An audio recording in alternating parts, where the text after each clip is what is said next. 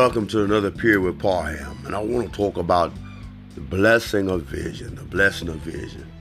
Something about vision that is so powerful, that gives you a concept of your life, a God-given inclination of what the possibilities that you have before you. Vision is so wonderful. It'll let you see the things that are before you in a positive light, but then it allows you to see the things beyond you, into your future, and the possibilities that can come into your life.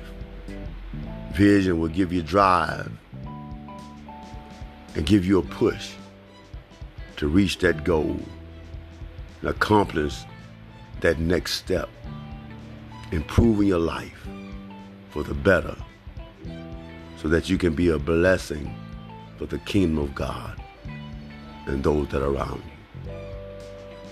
Ask God to clear your vision.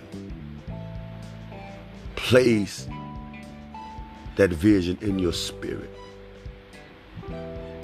so that you can obtain the prize. God bless.